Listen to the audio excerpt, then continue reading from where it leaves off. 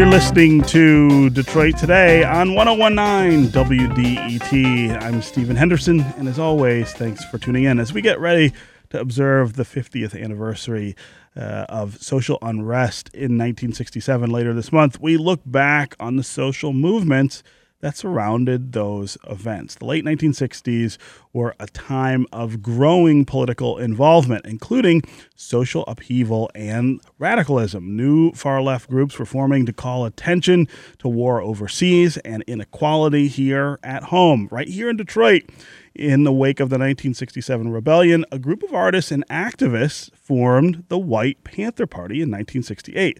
They were white radicals who wanted to support the Black Panther Party and fight against racism. This week, the founders of that group reunite for an event at the Charles H. Wright Museum of African American History here in Midtown. It's one of the panels leading up to a series of events at the museum that will remember the events of the summer of 1967. It is called, say it loud, Art, History, Rebellion. The panel takes place this Saturday from 2 to 4 p.m. at the Wright Museum. It's free and open to the public. Joining me now to talk about the panel and that history is Lenny Sinclair, who's the founding member of the White Panther Party and Kresge Eminent Artist for 2016. Also with us is Charles Farrell. He's the Director of Public Programs at the Charles H. Wright Museum of African American History.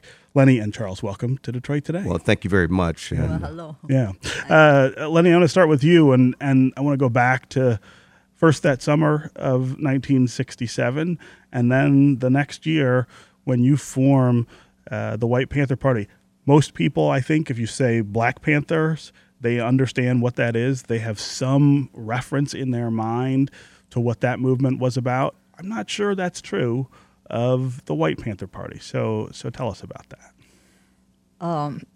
The White Panther Party was a little different than anything else because we were not regular new leftists or old leftists. We really were not political. We were a cultural organization, and because of our advocating the repeal of the strict marijuana laws, we got notorious with the Detroit Police Department, and they kept arresting my husband, John Sinclair, 3 times for possession of marijuana. And the last bust resulted in him being sentenced to 9.5 to 10 years for possession of 2 joints. Wow. And that was a radicalizing experience, okay? Right. Because instead of flower power and free love and everything. Now we had to fight against the government to get our chairman out of jail. Right, and to have your rights respected. It occurs to me that experience put you in league with the African American community in the city of Detroit at the time, which was, of course, being abused by the Detroit Police Department consistently and sort of without any sort of restraint. And is that where the idea of White Panther Party comes from, this sort of connection to the Black experience? Well, it really comes from Huey P. Newton telling white radicals, no, you can't join the Black Panther Party. Right. Start your own. The problem really is with the white community, organize your own people. And we were already doing that, so we figured he's talking about us. And, of course, at first it was all peace and love and fun and everything, but once we started calling ourselves White Panthers, we became the enemy. You know? But it was a sign of the times for us to use the term White Panther Party in a positive sense, but it did confuse a whole lot of people, thinking that a white organization's got to be a racist organization, and we were just the opposite. We were trying to give white people a good name. Right. I guess if you say White Panther Party, you could surmise that maybe that's like one of these new alt-right type of groups, but you were the opposite of that. But the reason we felt we could get away with it because the poster child for our party was this rock and roll band we managed, the MC5, the Motor City 5. Yeah. And as long as they were the White Panthers, there was no question that we were, not racist, just the opposite, Right. But what happened then, like in 1969, the MC5 split up from the White Panther Party because the record industry executives told them, John Sinclair's too hot to handle, you got to break up if you want to make some money like the Rolling Stones, you can't be that political. And so after the White Panther Party broke off from after the MC5 broke off from the White Panthers, it became very confusing because as long as the MC5 was the poster child, there was no doubt. So that's when we decided we had to go and change the name, and eventually, like the next year, we changed it to Rainbow People's Party. I see. Which now everybody's a rainbow. Yeah, right. Charles Farrell, Director of Public Programs at the Charles H. Wright. Talk about this panel that we're going to have and this extended commemoration at the museum of not just the founding of the White Panther Party and those things, but this entire era in Detroit and the things that shaped so much of what we see now. Yeah, this is really a very important time for us to take a really critical look at history 50 years later.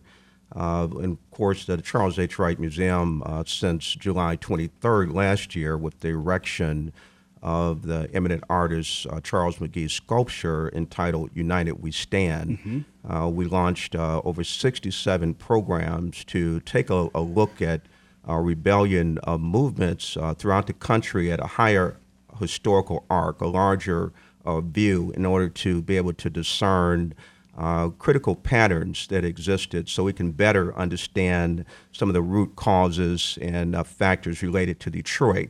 Of course, the 1960s itself is really one of the most tumultuous, violent periods in United States history. As Dr. King would say, U.S. was the greatest purveyor of violence with the Vietnam War and all this multiple assassinations that took place. Of course, Detroit being really the epicenter and the largest rebellion that occurred in 1967, actually between 67 and 68, there were 384 rebellions in 298 cities. Typically, the catalyst and the root cause is police violence. So we see so many programs that we have looked at. We just recently completed a program on the Weather Underground, another group that was associated with Detroit and Ann Arbor, that's in some ways aligned with the White Panther Party movement.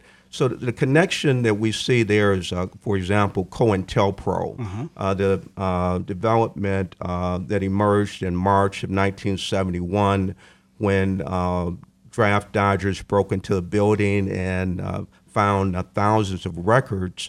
To the surprise of everyone, there was a target on the African-American community, particularly to stop the rise of a black messiah, but we see this various nefarious attempt to murder, assassinate, disrupt the movement, which comes at the feet of the White Panther Party. So, we see definitely a relationship as well as the government's attack on the Black Panther Party in Detroit. Our programming is fairly extensive throughout this period. We will be looking at, for example, a very important event that occurred on the second day of the rebellion, the Algiers Motel. We're terming that the Algiers Motel teenage murders against by racist police, to look at that and to, of course, the film is coming, Detroit, by Catherine Bigelow. Yes. So all our events are geared to delve a little deeper into understanding, to associate our programs with reading material. So in this case, we have the founders of the White Panther Party. So when you look at history, you want to go to primary source information. Right. So we're very happy to have convened a panel that includes the founders, Lenny St. Clair, John St. Clair, Jenny Davis, and Pun. We also have Peter Werby, who will be moderating this very important panel, supplemented by reading material. Yeah. It's Jeannie Parker. Yes. Jeannie Parker. Yes, Jenny Parker, yes. Yeah. Okay, we're going to take a quick break. When we come back, we're going to continue our conversation about the movements born out of the mid to late 1960s. Stay with us, and stay with us on the phones. Tell us what you remember from that time. Were you part of one of these movements? We'll be right back on Detroit Today.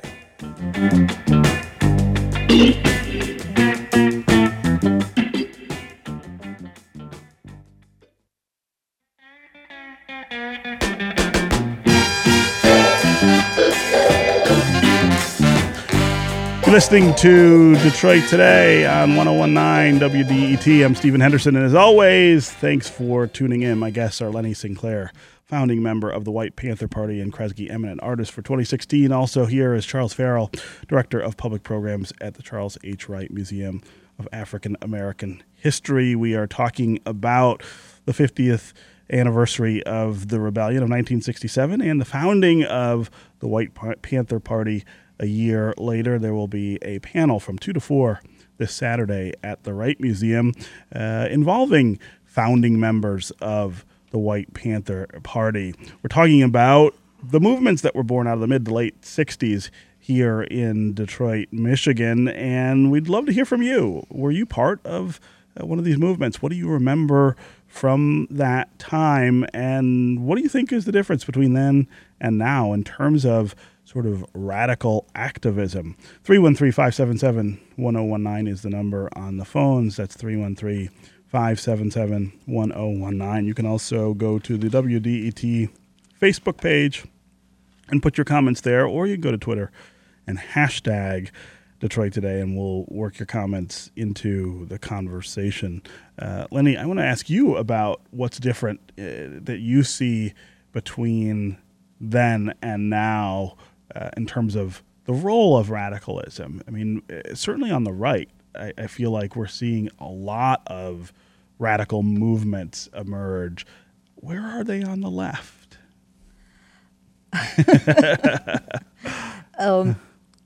The so-called left got destroyed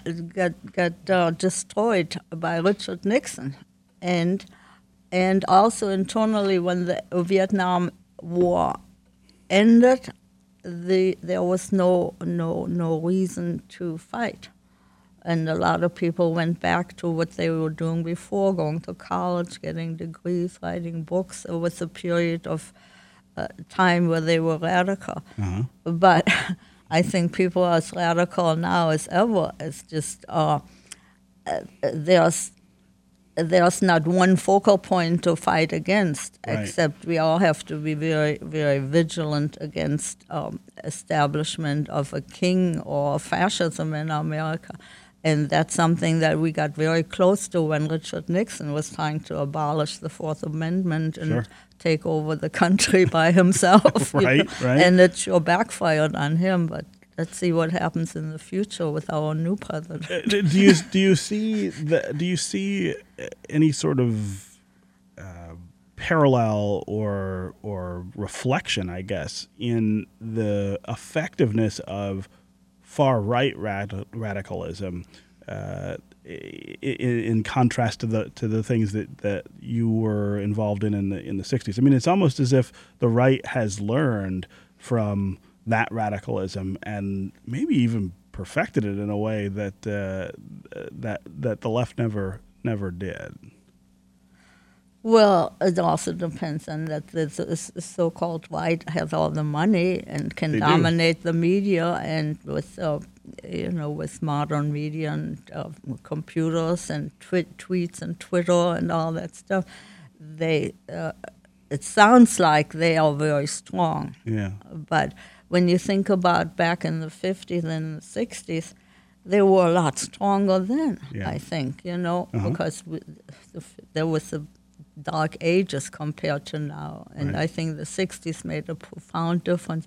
And I do think that the American people will not let that happen, to get rid of the Constitution. Even Republicans, even moderate Republicans, are rebelling against that. Yes. Now. Yes. Let's go quickly to the phones here. Ricardo in Detroit. Welcome to Detroit Today. You there, Hello? Ricardo? Yeah, go ahead. Yeah. Well, I just wanted to voice my concern that, throughout these discussions, no one has talked about the Latino movement in the city and what was happening during that period of time. And there was the Brown Berets, there was the Young Lords Party that was going on. And while I appreciate the White Panther piece, my recollection during that period of time, since I was one of the coordinating folks back in the late 60s, was clearly that, they were partiers, that those were the things that were happening at the Grandy Ballroom, and, they got a lot of press.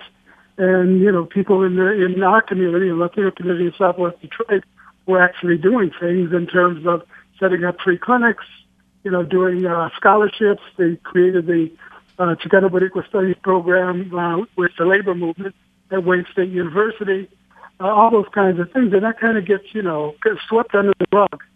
And, one of my concerns is just basically the continuation of the marginalization of the Latino community throughout the history of the city, and in particular during that period of time. Yeah, Ricardo, great points. Thanks for calling and making them. I don't think anyone is trying to purposely leave out the Latino community, but I do appreciate your points of view there. Go ahead, Charles. Yeah, I just want to mention that at Charles Wright Museum, we found very important to discuss the Chicano movement in particular. We had a program recently called Symbols of Resistance, the Martyrs of the Chicano Movement. We had a great visitor, Claude Marks from Freedom Archives, also Diane Rivera from University of Michigan, as well as other panelists to discuss the Chicano movement. So there's certainly an important intersection among all peoples, particularly the Chicano and African American community and others in the struggle for human rights. Mm-hmm. Yeah. Again, 313-577-1019 is the number on the phones. You can also go to the WDET Facebook page, put your comments there, or go to Twitter and hashtag Detroit Today. Lenny Sinclair, but before we end, I want you to talk just a little bit about the Belle Isle Love-In, which was one of the sort of signature events, right? The White Panther Party. Yes, we just had a 50th anniversary a few months ago on April 30th. Uh-huh. And it was a very, very cold and rainy day, and I was surprised by just how many people did come out. Yeah. And in 1967, it was a beautiful sunny day, and all the people came out with flowers in their hair and playing music and having fun. And then that got raided by the police. Yeah. Okay. So I'm thinking if it had only been that cold, we wouldn't have had that raid. We wouldn't have had, right. We wouldn't have had that many people. Yeah. Okay. Lenny Sinclair, founding member of the White Panther Party. Charles Farrell, Director of Public Programs at the Charles H. Wright Museum. Thank you both for being here. Well, thank you very much. All right. Hope people go out on Saturday from 2 to 4 at the Wright for the White Panther panel. That's it for me today. I'll be back tomorrow. Hope you will too. This is 101.9 WDET, Detroit's public radio station. See you tomorrow.